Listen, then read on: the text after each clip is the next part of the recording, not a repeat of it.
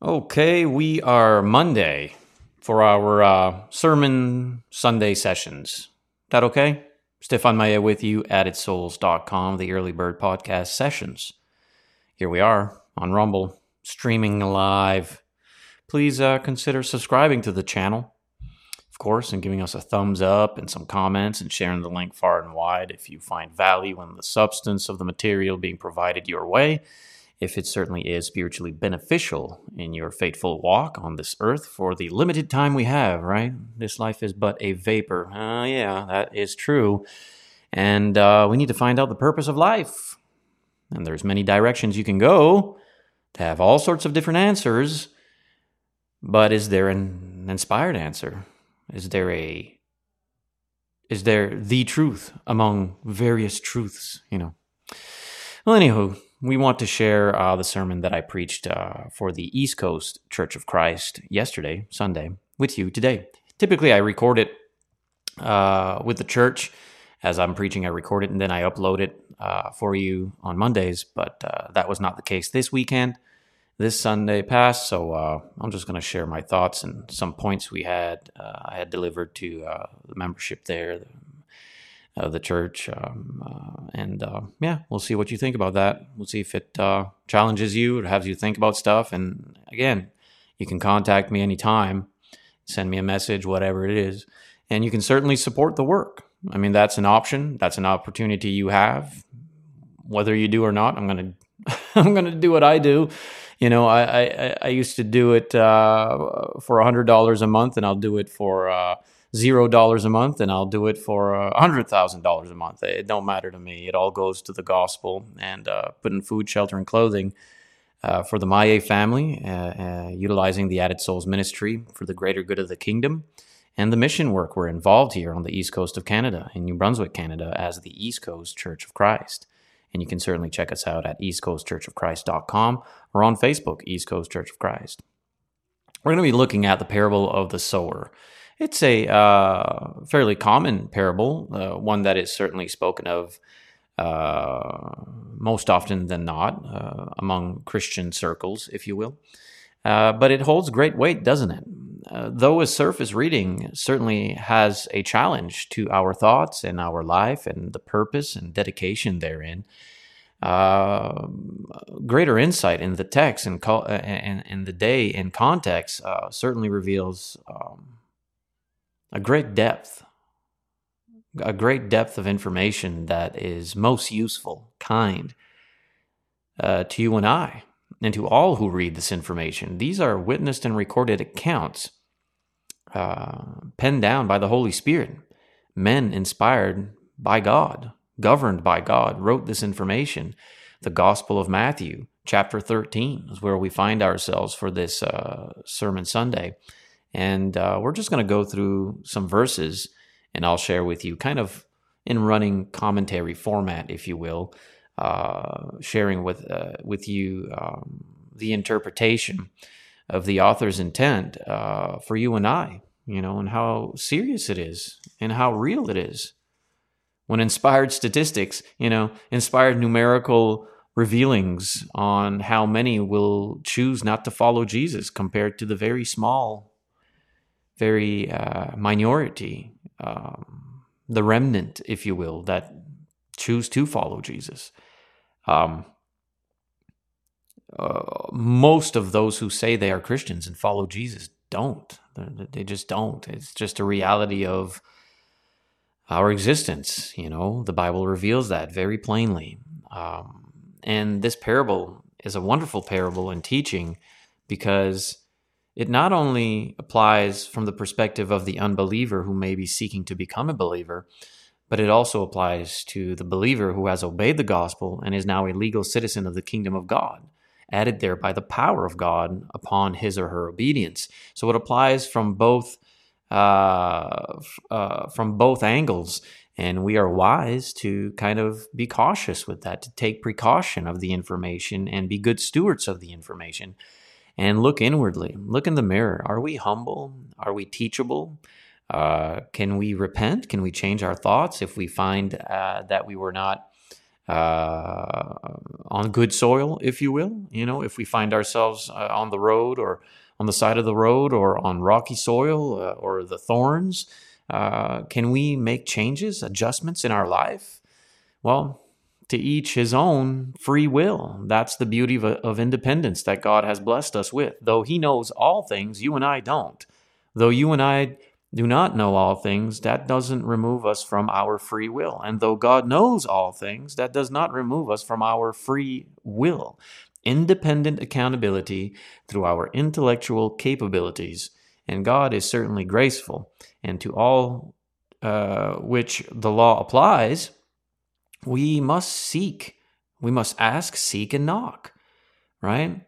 We saw how Jesus interacting with his people, both the Jews and the foreigners. The Jews, his own family, his own people, the covenant in which he was born, and the foreigner, the pagan, the heathen, the Roman, the Gentile, the pagans and all, the foreigners, those outside the fold of Judaism, those that are not the sons of the kingdom, if you will, those who are not the Hebrews, the Israelites. We see how they more so had a genuine faith. And the Jew, the believer, them born and raised in the covenant, reading, reciting, teaching, preaching the word, the law, well, they had a superficial faith more so than not. Why is that the case? Well, we have hardened hearts. We become stiff-necked, rebellious. Pride and control blind us, have us weak. And sadly, I've witnessed congregations dismantled and split and devoured by the hands of those who are prideful and controlling, built upon their egotistical endeavors and things of that nature. And of course, in congregations where you do not have a solid, faithful leadership, a shepherding, you make yourself vulnerable and you can certainly be blind. You wake up once the smoke clears and you're like, oh, what has happened? Members have fallen away from grace. Some have been pushed out of the church unrighteously. Others have been devoured to believe the well-crafted and cunning lies of a wolf. All these things take place and we become discouraged, don't we? We lose faith. Our faith diminishes a great deal at these moments of discouragement. It seems we find the storm more frightening than the power of God's ability to providentially navigate us into fateful growth. We see the storm. The storm. Physical threat, physical death. We panic. We find anxiety. We find fear, and we no longer have trust in God, when in fact it is at those times we should fear God and trust God the more so in growing in the wisdom he is teaching us. Individuals see the storm in the sky. You see the colors of the clouds forming. You see all of these telltale signs, the thunder and the shifting and the rumbling. You can tell by the forecast we are going to have a major storm, even perhaps a tornado, a hurricane, something of a natural disaster. We need to take cover. We need to go to the bunkers. We need to go underground. We need to hide. Here it comes. Oh no. We can see that, and we have a moment of fear with that and uncertainty. And why is it that at those moments in our life, we don't find comfort and how should I say? What's the word now that I'm seeking? Something that has you at peace, even though you are going through a moment of threat, if you will, a moment of peace. It's because we lack trust in God. I mean, Jesus himself said, "Ye of little faith," to men who could see a storm coming on that boat, and we're like, we're going to die. Wake up, we're going to die. And he's like, "Ye of little faith." And therefore, and after that, Jesus goes and controls the weather. Why are you fearing the weather instead of fearing the one who controls the weather, who's created the weather? You know what I mean? Like, we need to kind of take a good look at our perspective, our priorities. The church, the legal citizenry, some members are going to come and go. In my limited experience, only about 11 plus years in, I've seen more go than stay and then come and stay, such as the work in East Coast Canada with its natives. Now, there might be a difference from the influx of immigration coming in from pagan countries who are more so open and submissive to the account of the Christ, to the gospel. To them, they have a more, it seems, culturally receptive, humbleness about them, because they've lived in pagan countries and pagan ways for so long that perhaps they've become so broken. Maybe that's what it takes us Westerners, before we start to recognize how precious the gospel truly is. We kind of have to see what godlessness is going to give us. Well, it's going to give us death and a whole bunch of it. But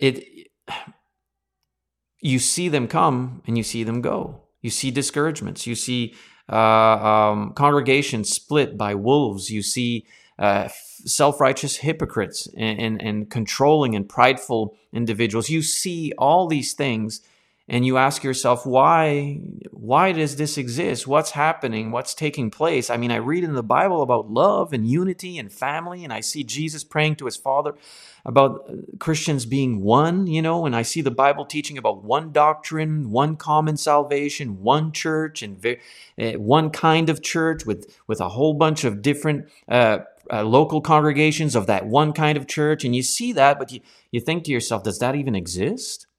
Because you've seen the pain, you've seen the hurt, you've seen the persecution, you've seen the Pharisees, the wolves, you've seen all the bad agents and the delinquencies in the congregation, at times done so high-handedly by those who seek to manipulate, but also by just those who are snared in sin and are struggling with it and just have a hard time seeing it and everything. If you've been in the church long enough, you've witnessed all these things, and it has either given you wisdom, or it has diminished your faith to the point that you've drifted off, that you've lost faith, you've lost hope in Christ and in the church, and you leave. And the rest of us see these things and we witness these things, and do we give up? Well, I want to. No, I don't want to. Well, I want to. Well, no, I don't want to. For me, counting the cost, it was sealed with the deal when Peter told Jesus, "Where else would you want us to go? You have the words of eternal life." I've tested what the world had to offer me. None of it compares to eternal life through the love of Jesus Christ. So at the end of the day, every time something very tragic happens in the church, or something very devastating takes place with the hostility of this godless world, and Jesus says, well, what are you going to do? You're going to leave because you've heard something, or you've experienced something, or you've lived through something that is very difficult to accept? Are you just going to give up? Who are we truly following at the end of the day? Are we following delinquent members? Are we following the Pharisaical, the diatrophic kinds that go behind pulpits and leaderships and cause all kinds of pain? Who are we following? Are we following the members, or are we following Jesus Christ? Put things into perspective. All of this, my friends, I'm sharing with you organically in freestyle, so that we can have platform to what we're going to read regarding the parable of the sower in Matthew chapter 13. It'll make a lot of sense to you. It made a lot of sense to me. You sometimes have to read it over and over again too, because I remember reading this book, the Bible, back in 2011, and dude, listen, I had no idea what most of it was saying. I really did not. I knew it was speaking about life. I knew it was speaking about hope and peace and love. And once you've lived long enough in death and chaos, life kind of sounds good. Life kind of gives you hope about stuff that you should have embraced earlier in your life. I didn't understand most of what I was reading in the Bible. I really did not. And I was listening to all sorts of chefs in the kitchen about what they thought the interpretation of the Bible should be like. And some of them I'd be like, yeah, you know what? This preacher, what he's saying, it's kind of lining up to what I can read in the Bible for my own self. And then I'd listen to other preachers and I'd be like, no, man, he's missing that. I mean, that's not what the Bible teaches at all. These priests, these pastors, these reverends, these religious figures, these leaders, these TV evangelists, all of them, I just take in all of it. But my main source of authority to me was the Bible, because it was I mean, where else would you go to measure truth? You have to have a ruler. You have to have some kind of order, some kind of a... And I thought, well, it can't be mankind because we can be wrong. Like we choose to sin. We're not perfect, so it can't be us. So it can't be a man who is the authority of all Christian principle and teaching and stuff. It has to be something. It has to be the Bible. I've looked at all corners, man. I've looked everywhere. I thought maybe the Pope, maybe the Roman Catholic Pope is kind of like God on earth for us, and maybe he's the one.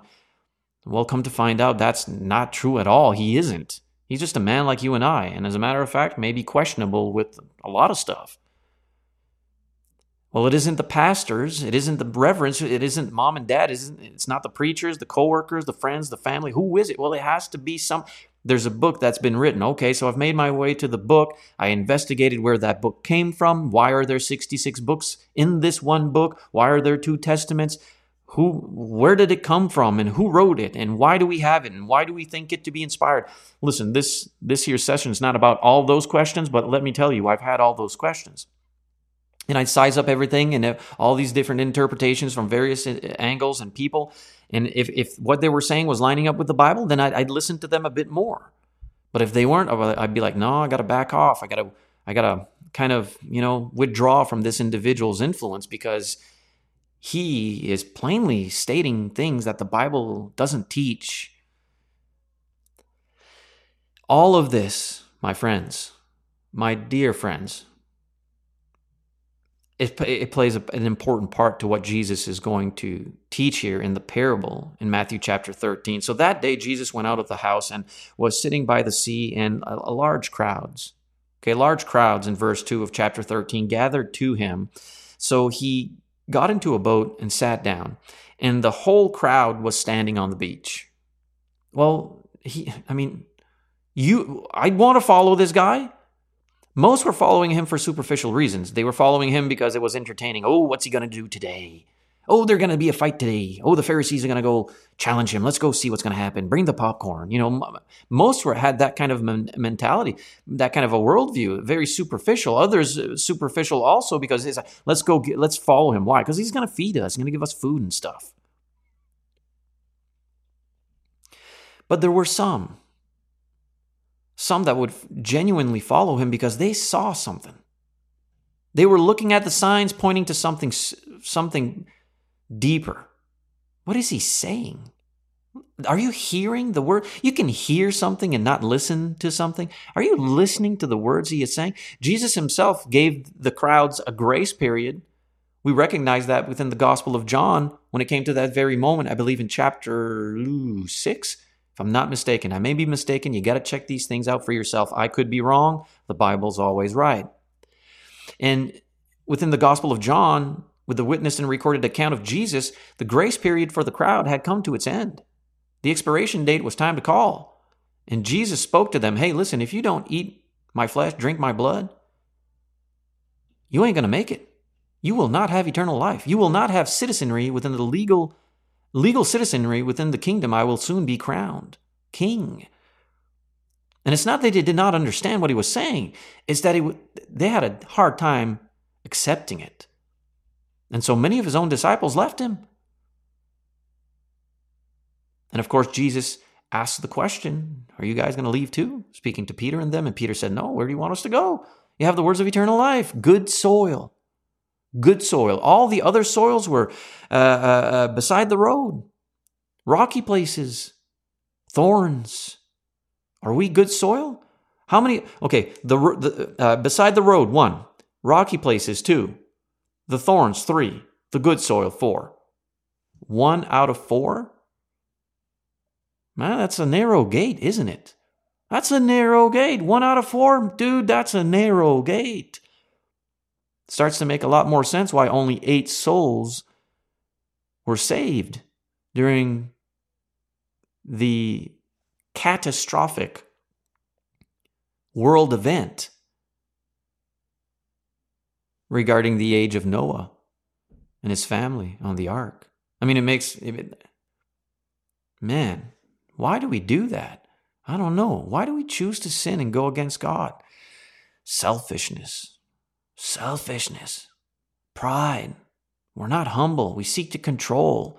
We seek to make subordinates instead of disciples. I posted something on my personal profile on Facebook.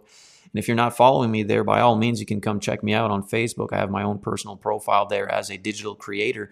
And I share all kinds of stuff, impromptu videos, and I share our family and the things we cook, the things we eat, and our various adventures during the day and the week, and the things with the kids and the wife and whatnot. And I'll share quotes, I'll share thoughts and family and all that. You can come check out what I'm doing over there. And one of the things I've said is, you don't need a preacher.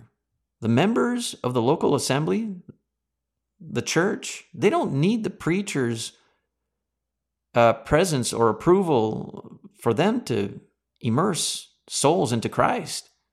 They themselves can sit down and teach others and baptize them into Christ. We tend to lose the focus of our responsibility, scripturally speaking. Now, should the preacher be teaching and preaching and reaching people with the good news and baptizing them into Christ? Well, yeah. It's right for all angles here. The elders, the preacher, the deacons, the members, everyone has responsibility to this commission. All of this, my friends, it determines on which category branch you find yourself in within the existence of our realm. Submissive to the natural landscape.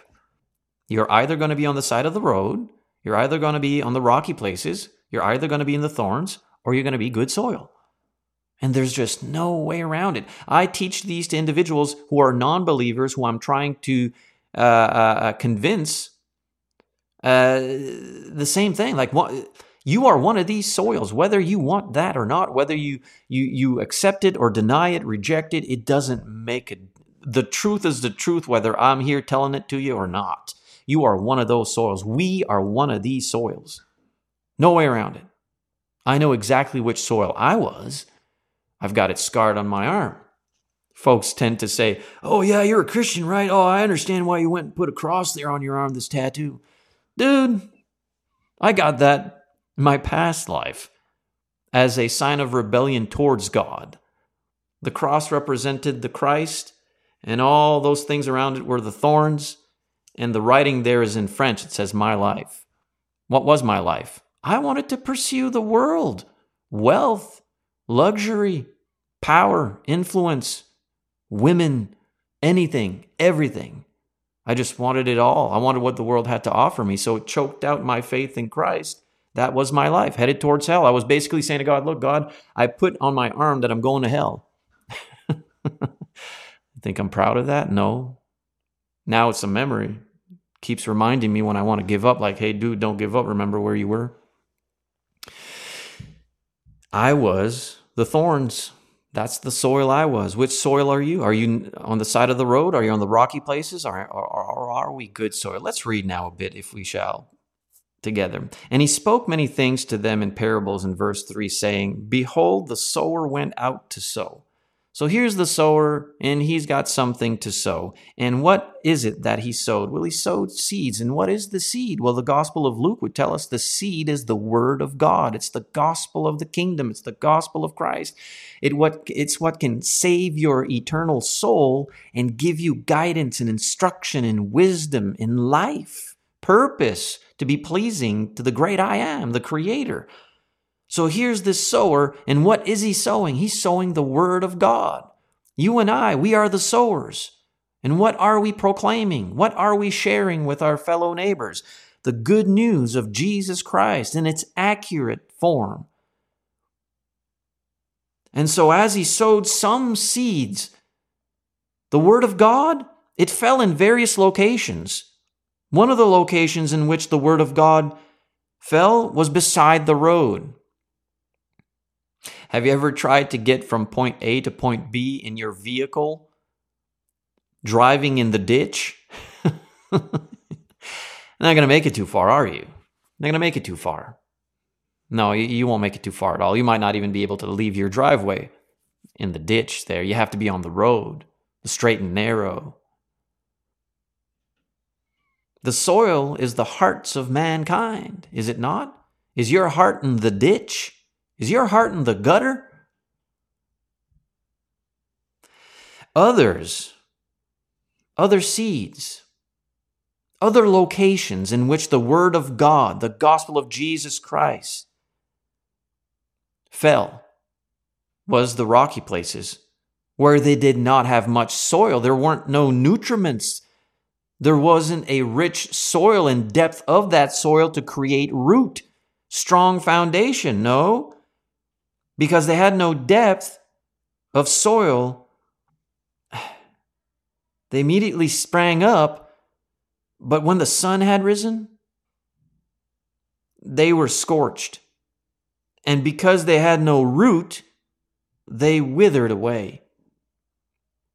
They withered away. And that's sad.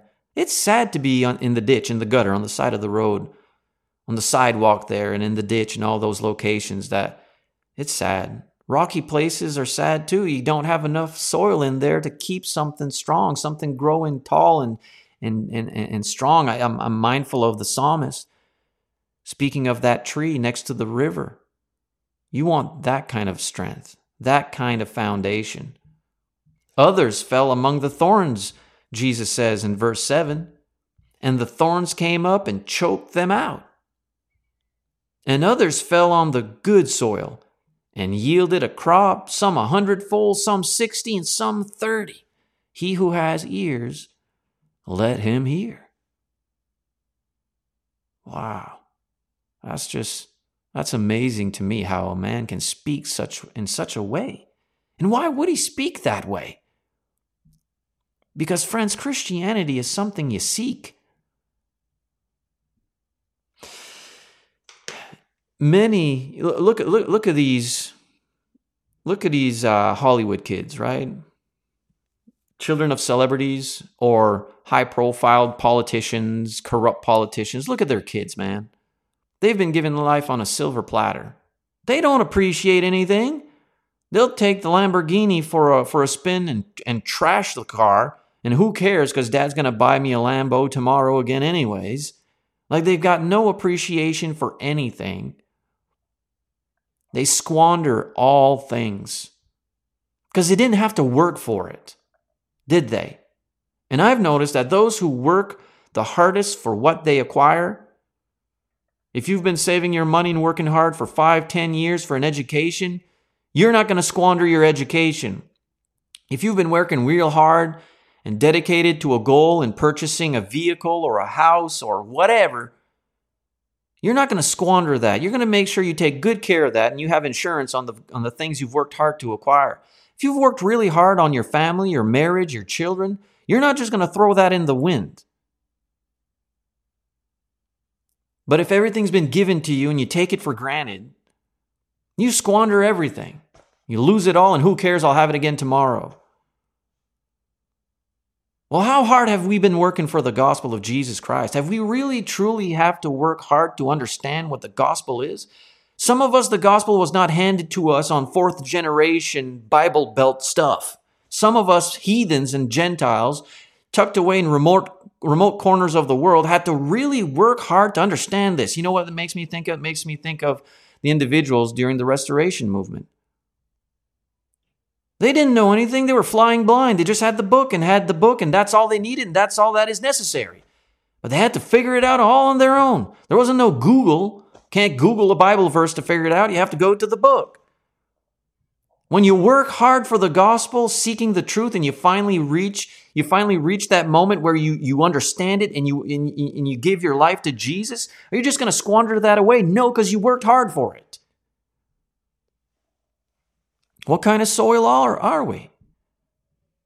Why is Jesus speaking to them in parables? Because speaking to them in parables means those who truly seek the truth are going to keep asking questions and knocking doors.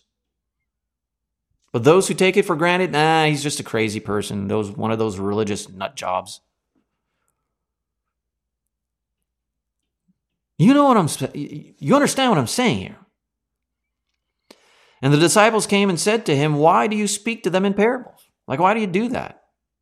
And Jesus answered them, "To you it has been granted to know the mysteries of" what now? the kingdom of heaven? There's something important about that kingdom, is there not? Jesus' first recorded words in the Gospel of Matthew: repent, for the kingdom of heaven is at hand. What are we told to seek ye first? In Matthew 6:33, seek ye first the kingdom. There's something about the kingdom, right? I think you and I should want to be legal citizens of that kingdom, right? Why is Jesus speaking to the people, the crowds, in parables? Why not just speak plainly to them? Well, he is speaking plainly to them. He's plainly speaking the parable for all who are paying attention to seek out. They understand the illustration within the parable. They understand what the side of the road means, and the rocky places and the thorns and the good soil. They understand that. A farmer can understand that. People living in that culture and context can understand that. And you and I can understand it today too. But are we going to want to understand it? Are we listening to what he is saying? He who has ears has the capability of listening. Do you take on that responsibility? Most don't.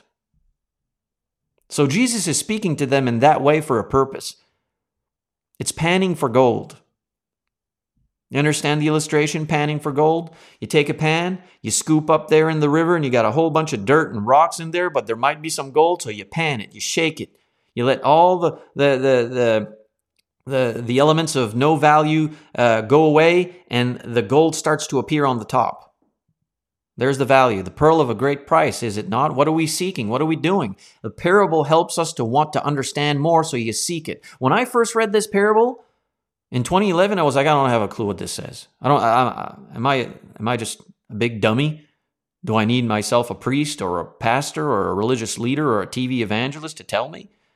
Why can't I figure it out? Read it again. Read it again. Keep reading. And don't just read one little portion. Read the context. Read the chapter. Read the book. I sat down in one setting. Days. No food, no sleep, meditation, prayer. Because I was lost and I was starting to figure out I was lost and I didn't want to be lost. And life was becoming sober and I was recognizing that, whoa. Most of everything I've been living and thinking and is a lie. And this book is teaching me the truth. I read from Matthew to Revelation. Couldn't do anything else. Couldn't put the book down. Just could not do it.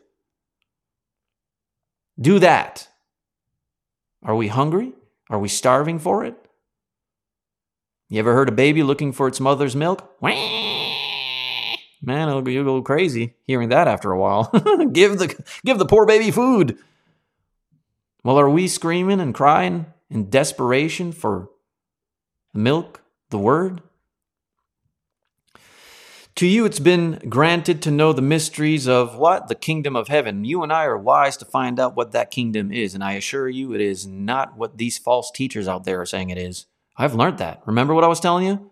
I was listening to all these different pastors and priests and reverends and TV evangelists about what they said the kingdom was, and I found a whole bunch of premillennialism, Calvinism, Catholicism. All these isms were not lining up with what the Bible was teaching, and that fork in the road every time was coming up, and I either was going to make a decision to keep following wherever the rabbit was leading me, or stop right there, allow pride to seep in, and just be like, no, I'm not going to allow myself to be quote-unquote brainwashed by anything else.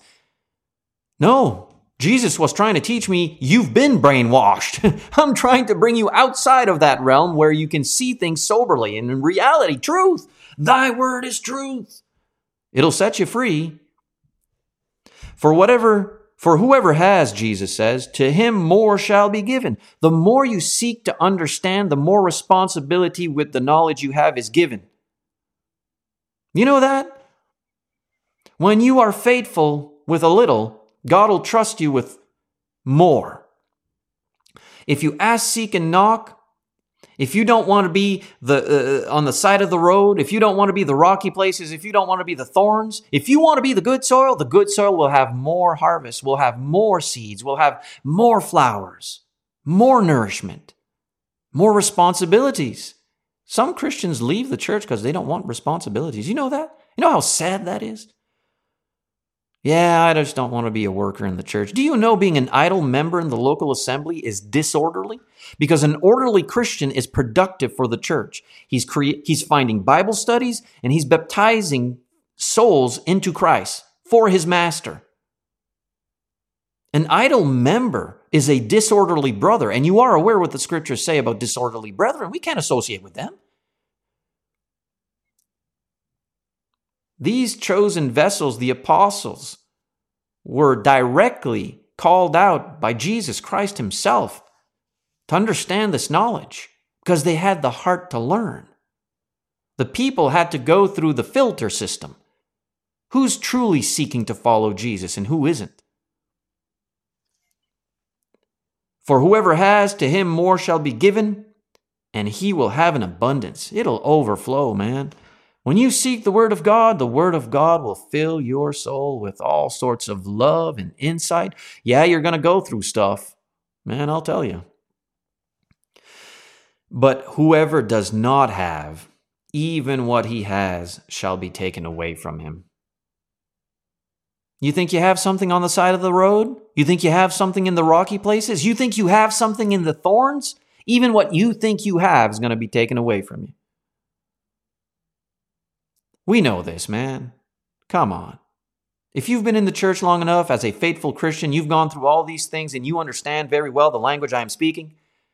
You know, you've sat down with spouses, children, your grandparents, your parents, neighbors, co-workers. You've sat down with employers and employees. You've sat down with folks with an open book and said, hey, man, listen, I've been studying stuff and searching stuff, and I want you to see what I've learned.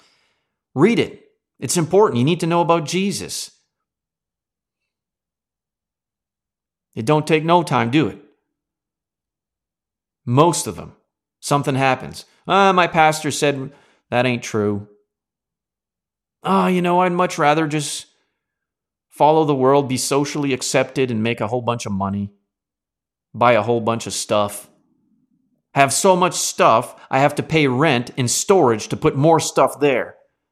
Because apparently I can bring it all with me once I depart this earth. I'm too young right now and too busy. Maybe when I get older. Man, that's sad. Even what they think they had is gone. It's gone. Therefore I speak to them in parables, he says, chapter 13, verse 13, Matthew, because while seeing they do not see, and while hearing they do not hear, nor do they understand. A fulfillment of the prophet to which Christ is going to quote.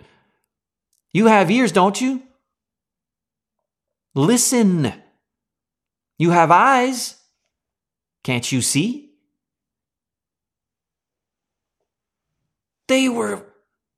Dude, listen. They were seeing this man with their eyes, hearing the words he was speaking, and weren't believing. They weren't believing. And you and I might be right there with them, loyal to the Pharisees and the religious leaders, against Christ. He's a blasphemer. He's a deceiver. Crucify him. Pride. Pride will blind you. Pride will only have you seeing as far as the tip of your nose. Can't see the big picture at all, can you? Sadly, a great many of those wolves take preeminence in congregations, go behind the pulpit, and charm and devour the weak. That's why Jesus speaks in the way he speaks. He's given you the mirror. The parable is the mirror. Look into it. Who are you? What does your heart say? They would see this man raise the dead. I don't believe it. Oh, he's doing that because he's Satan. How hardened of heart can you be? Well, apparently that hardened of heart. And I have been blessed to survive life a bit to see how foolish I was when I used to think that way in my past life. And I'm not saying I've attained any kind of sizable wisdom here. By all means, look at me. I'm a mess. But I've learned a little. I've learned some stuff. I've worked to learn some stuff, and I'm not going to give it up. I'm not going to squander it. I'm not. Why would I do that? I want to use my eyes and see what Jesus tells me to see. I want to use my ears and hear and listen to what he wants me to hear and listen. But these people, they don't. And what they think they have, they're going to lose it. Oh yeah, the sons of the kingdom on that day, man, listen, they will not be with Abraham, Isaac, and Jacob. The foreigner will. We Gentiles. Well, I've been born and raised in the church, 4th generation. How dare you say... Sit down. These Pharisaical types, I'm smart, you're stupid. Shut your mouth and sit down. I'm a scholar, you ain't. They search the scriptures to try to justify themselves because they think salvation is found within themselves. Fools. Hypocrites. The blind leading the blind. I don't want to do that. You want to do that? No, you and I, we're blue-collar folk, aren't we? And I have no issues with educated people. I think more of us should get academically educated and scholarly educated and know the Bible, but for what reason? What's the motive behind the heart? Have you become a doctor because you want to make money off people? Or have you become a physician because you love people and want to care for them? Jesus giving them parables is having them look into the mirror and find out who they really are. In their case, he says, verse 14, the prophecy of Isaiah is being fulfilled, which says, you will keep on hearing, but will not understand. Have you ever sat down with someone and read the gospel to them or have them read it? That's what I love to do. I'm like, you read it. Some people are so blind and hardened of heart in their loyalties to their denominational branches and traditions and family ancestries. I've sat down with otherwise kind, morally upright, selfless souls whom you'd want to have as a member of the church. Sit down with me. I'd turn the Bible their way on the table, look at them and say, you read that and you tell me what that means. They'd read it for their own selves. Take their eyes away from the book, look at me straight in the eyes and say, well, that's just your interpretation. Dude, that's when, all those moments is when God was teaching me wisdom. Like, wow, look at that. Look at that. That's how hardened the heart can be when it comes to the truth. Wow. For me, it was just evidence showing the book to be more powerful than I ever thought it would be. That someone could read it for themselves. Which verse, you may be asking? A simple one, Mark 16:16. You know how many people I've sat down with, turn to Mark 16:16, have them read it? Whoever believes and is baptized shall be saved. Whoever does not believe shall be damned. Take their eyes away from that verse after reading it. And I'd make them read it again, by the way. Oh, I wouldn't give up. No, read it again. They'd look at me straight in the eyes. That's just your interpretation. My interpretation. I didn't even read it. You're the one who read it. No wonder Jesus spoke in parables. Who truly wants to know the truth? A lot, man. Many morally upright, kind, selfless people ain't headed towards eternal life. You cannot meritoriously earn your salvation by being a decent human being. But are we called to be decent human beings? Are we called to be morally upright and kind and selfless? Absolutely. So do it for the right reasons in the right location, in Christ. You will keep on hearing, but will not understand. You will keep on seeing, but will not perceive. For the heart of the people has become dull. Are you going to be on the side of the road? Are you going to be on the rocky places? Are you going to be in the thorns? Or are you going to be the good soil? Dude, come on. You don't need to believe me. Once I am long gone, these words, they're still going to be there. They're still going to be there. I can't change that. You can't change those.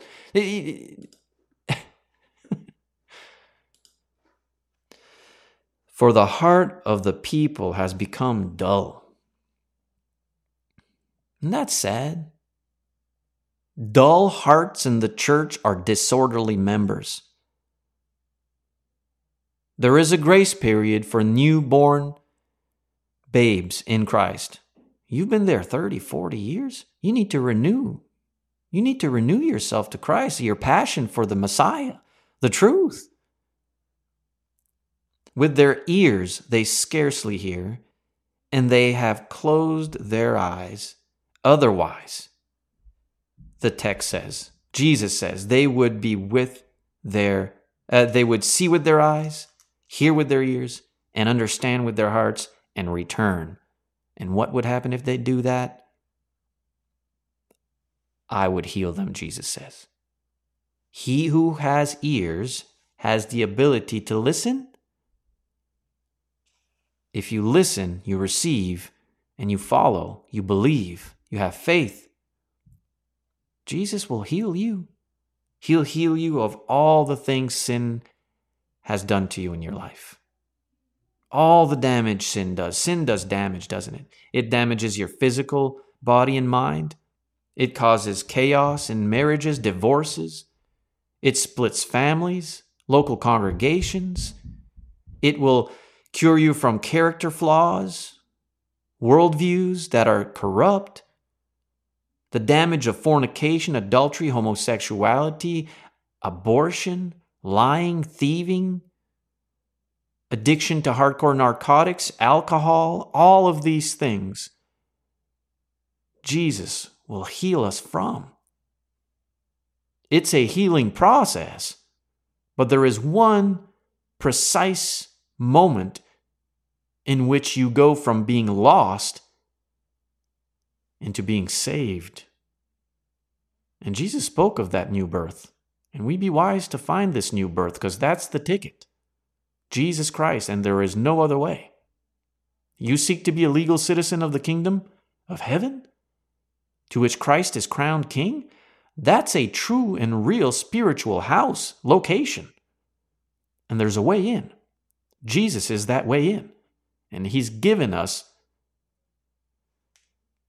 the obedience necessary.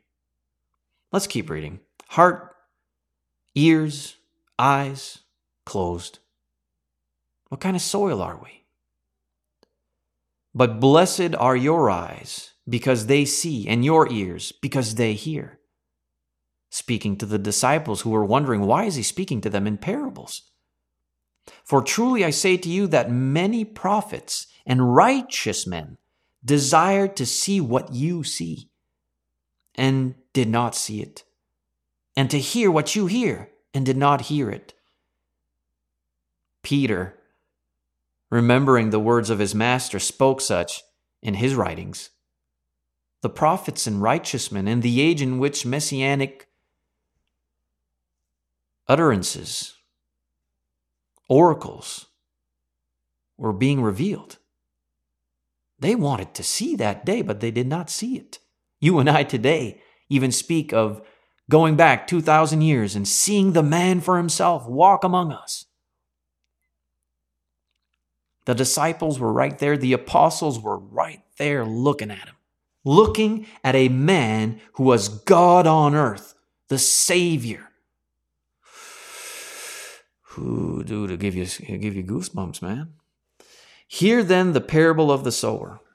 Let me explain it to you, he says in verse 18, moving forward. 19, when anyone hears the word of the kingdom, it's specific. And we, friends, listen, Christian friends, we practice a serious disservice when we do not teach people about the kingdom, the church, the uniqueness of the church. It's not, hey, just get wet and you'll be saved and everything will be fine. It don't work that way. That would be, it would be building a house without a foundation. You'd just be waiting for it to go.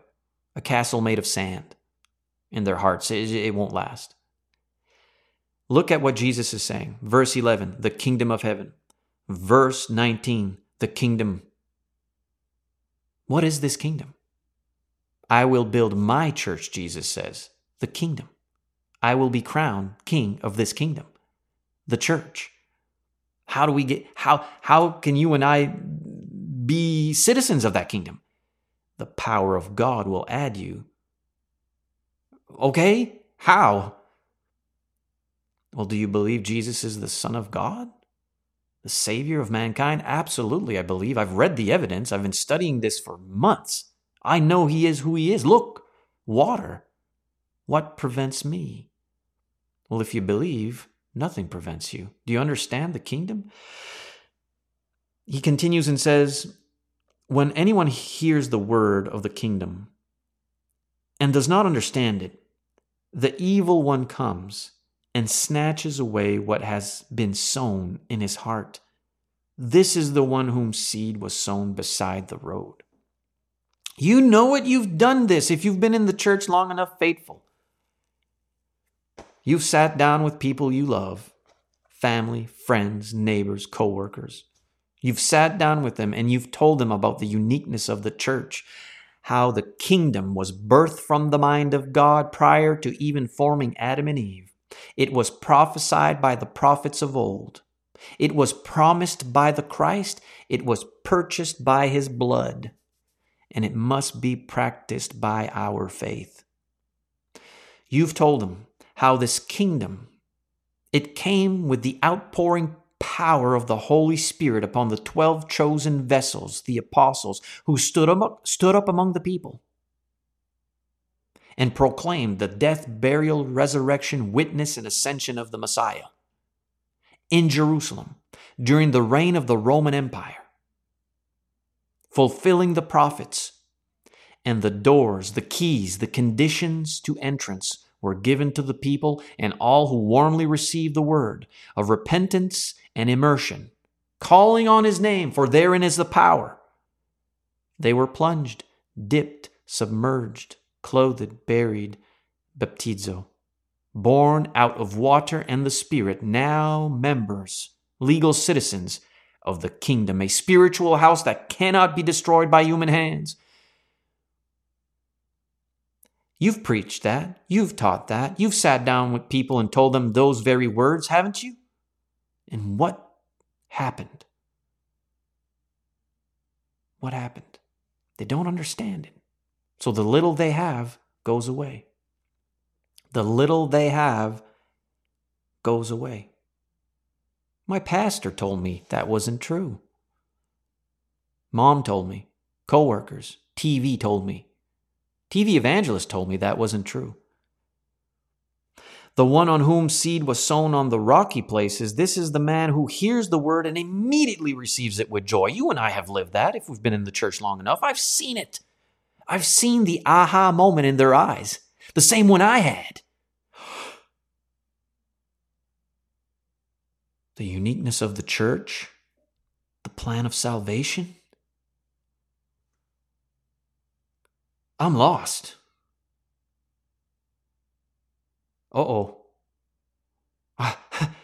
The message of love, the message of peace, the message of forgiveness, the message of family. I found it. I found the truth. They immediately received that with joy. They understood it. They read it for themselves. But it's only temporary. It has an expiration date. It don't last long, does it? Because when the affliction of persecution comes around,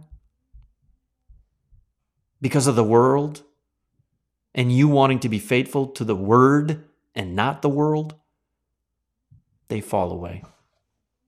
They fall away. And that's sad, but it's true. It is a true thing. It's a reality. The one on whom seed was sown on the rocky places, this is the man who hears the word and immediately receives it with joy, yet he has no firm root in himself, but is only temporary. And when affliction or persecution arises because of the word, because of the truth, the uniqueness of the church, the plan of salvation, the way we should worship, Christian character, because of those things, standing up for those things will make us recipients of all sorts of persecution. We might lose family. We might lose friends. We might lose employment. We might lose social status. We might lose everything, house and wife or husband or children. We might lose everything. We might even lose our lives. No, I'm not going to do that. I didn't know it took all of that. Remember what Jesus said to these individuals who approached him saying, hey, Jesus, I'll follow you wherever you want to go. I'll go wherever you want me to. The foxes have holes. The birds have nests. But if you choose to follow Jesus, you might lose all those securities, all those things you thought were so important. You might lose them. Oh, well, I didn't know it took all of that. What about the other one? Hey, let me just wait until I get my father's inheritance. You know what would have happened? If Jesus would have said, sure, no problem. He would have received his inheritance and told Jesus, hey, man, let me wait until I receive. Let me wait. There's always something else. There's always something else. There's always another excuse. It's not as deep. It's not as, in their hearts, it's not as deep as they thought it would want to go. I can't do that. I can't. You are correct to follow the law. You've been following the law. There's no problem in following the law. But if you want to be faithful, you need to sell everything and follow me. Remember that one? Remember that witness account? Jesus and the rich young ruler, the rich young man? He was morally upright. He was kind. And he was following the law from as early as he can have independence. What's the problem? Shouldn't Jesus say, hey, man, we've just been waiting for someone like you, having all that money and wealth. Look at all the good we can do for the church. And you are morally upright and follow the law. Come on over here. You should be part of this church I'm building. He loved his money and the things he had more than Jesus. Oh, if I got to sell everything. I've sat down with people, had them read the truth of the kingdom, and they began to weep. And they did not do so because repentance was coming. They wept because they knew they were not going to let go the girlfriends, the boyfriends, the social status, the money, the influence, the power, the sins of the world, the acceptance of their families. That's why they wept bitterly and went away. Again, all these moments in my life, which is limited. I just have 11 years. I've not been doing this for 40, 50, 60. But in my limited experience, every other week, day sometimes, you start to see how true this book really is to the parable of the sower and the different soils. And the one on whom seed was sown among the thorns, Jesus says in verse 22, this is the man who hears the word, and the worry of the world and the deceitfulness of wealth choke the word, and it becomes unfruitful. That's the tattoo I got right here. When I had organized crime, I had taken crime and organized it in my district as a head boss figure of my location, if you will. Men underneath me. I didn't want God. God was in the way. God was going to tell me I can't do this, can't do that. No, I wanted everything the world had to offer me. Sex, drugs, and rock and roll. And I was well on my way. And so I had to make sure that I knew that, and that he did. So I inked it on my skin. That's what this means. The cross represents Jesus, the thorns all around it, choking it out, and the words in French saying, my life. That was me telling God, I know I'm on the way to hell. But I chose hell because, well, I just want the deceitfulness of this world. It's pagan ways. It's heathen worldviews. I want the wealth and the power to buy what I want to buy. Yes, I would have to forfeit my own life and forfeit love and family and unity and peace and all those things. But man, I'll get to drive around in a Beamer, Zima. Driving around in the Beamer. I get to wear all kinds of jewelry, wear some fancy clothes, travel to various exotic, luxurious locations, have social status and fear in the community. people bowing down and kissing my ring. How foolish that is to me now, looking back so many years ago. But that was me, the thorns. And I was honest enough to know what that is, to know who I was. I was the thorns. That's what I was. And friends, many brethren among us in the local assembly, if you've been in the church long enough faithful, you'll recognize these soils. We've seen those beside the road. We've seen those in rocky places. We've seen those in the thorns. We've seen them go from unbeliever to believer, and we've seen them from believer to falling away. I didn't write those words. If somebody's telling you something different than what you can read in this book, you don't go follow them. If you ever hear me say something that you can't read in this book, you don't follow me. No. Look what it says again in verse 21. Speaking of the rocky places, but it was only temporary. That joy he had, the peace, the love, the family, the forgiveness, yay! Persecution. Oh, I can't deal with that. I don't want persecution. I don't want to be looked at as weird and a Jesus freak and a Bible thumper, and I don't want that. And when affliction or persecution arises because of the word, immediately he falls away. Do you know Paul used the same language to his brethren in Galatia while they were Christians in the local assembly, the church belonging to Christ in Galatia? They were trying to bring Judaism back into the fold, into Christianity. Judaism don't belong in Christianity. And Paul told them, you who do that, you members here, Christians who have been immersed into Christ, born again believers, you who do that, who bring Judaism back to the fold, to your heart, you've fallen away from grace. How can you fall away from something you've never... How can you fall away from a location you were never found in? The equivalent foolishness of seeing someone sitting on a chair and falling off the chair, and I say, hey, dude, you fell from the chair. Are you okay? You can sit back down there. I wasn't sitting on that chair. I never sat down on that chair. I never sat down on that chair. What? What do you mean you never sat down on that chair? I didn't fall. It's impossible to fall off the chair. I was never sitting on that chair. Okay. All right, dude. Listen, you roll with that, and you talk to God about that one when you meet him. But I just saw you sitting on the chair and fall off the chair, and I was worried for you because I thought you were hurt, and I just wanted you to sit back down and be okay. That's all. Well, there's no such thing as that. I just never sat down the chair, so there's no such thing as falling off the chair. Be careful of the priest and the pastors, the reverends, the moms, the dads, the co-workers, the neighbors, the friends, the family. Be careful where you're getting your source of religious material. If it ain't from the Bible, you're vulnerable. But there's good news, isn't there?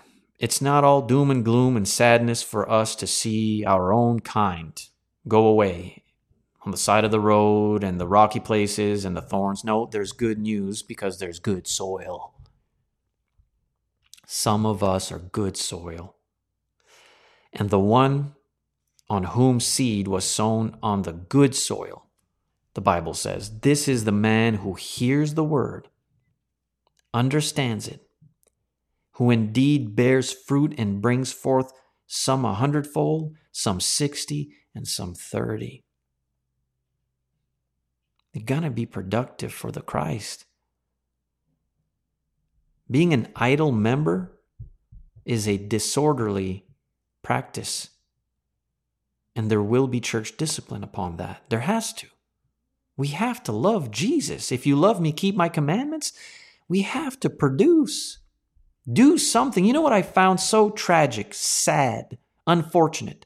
My own kind, more so preachers,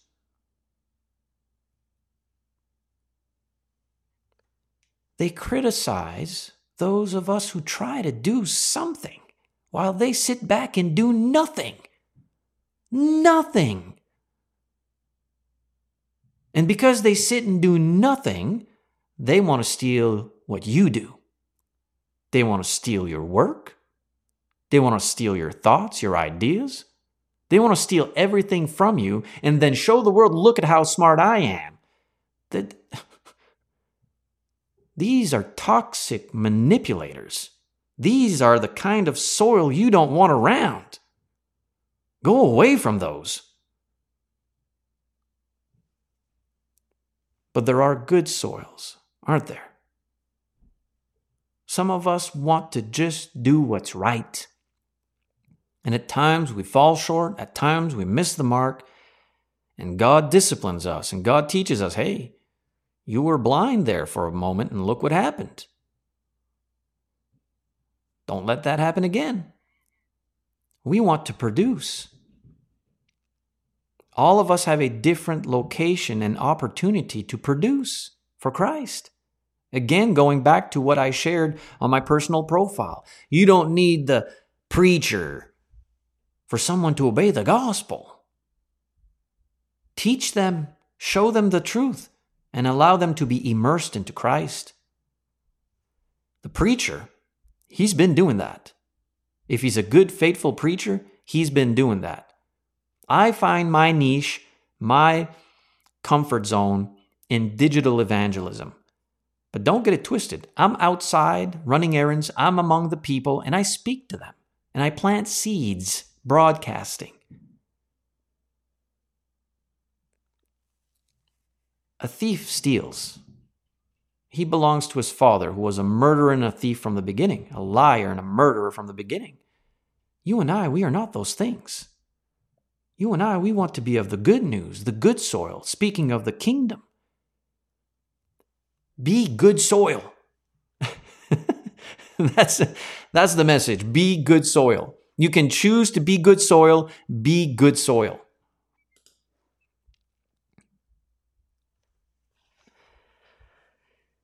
And when, moments of discouragement come around your way,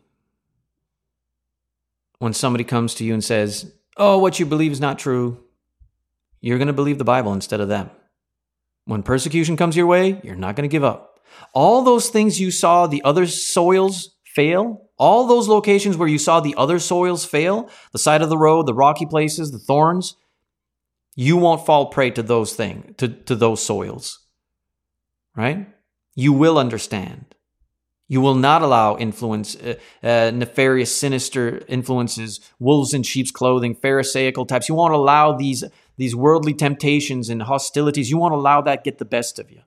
You'll remain focused on the Word of God and doing what's right. You want to be the good soil. The good soil. All right. Well, that pretty much sums it up in the things that I preached for the East Coast Church of Christ yesterday, Sunday. And hopefully something in there challenges you to think further, maybe, hopefully. If not, by all means, go about your own business, but I'm trying to have you listen to something here. I've had to go through this. And hopefully something in there will have you think further. If you want to study further, if you are indeed seeking to know more about the truth, it's in the book. It's in the Bible. It's in the Gospels. It's in the New Testament. I'll sit down with you. We can sit down and study. I'll have you go through a formal study. It's not a burden. I want to do that. It's joy to me, and it makes me find fulfillment to be good soil. So please reach out to me. addedsouls.com, addedsouls@gmail.com, eastcoastchurchofchrist.com. All these things, man. You can reach out to me and talk to me. We can sit down. If you're in New Brunswick, Canada, if you're on the East Coast, we can do so via video chat if you're too far. But man, I'd love to sit down and study with you. There's a great many things out there that we used to believe that was Christianity that isn't. That really isn't. Stefan Maya is my name, and yeah, this has been the Sermon Sunday session. Stay focused, stay positive. Please consider supporting.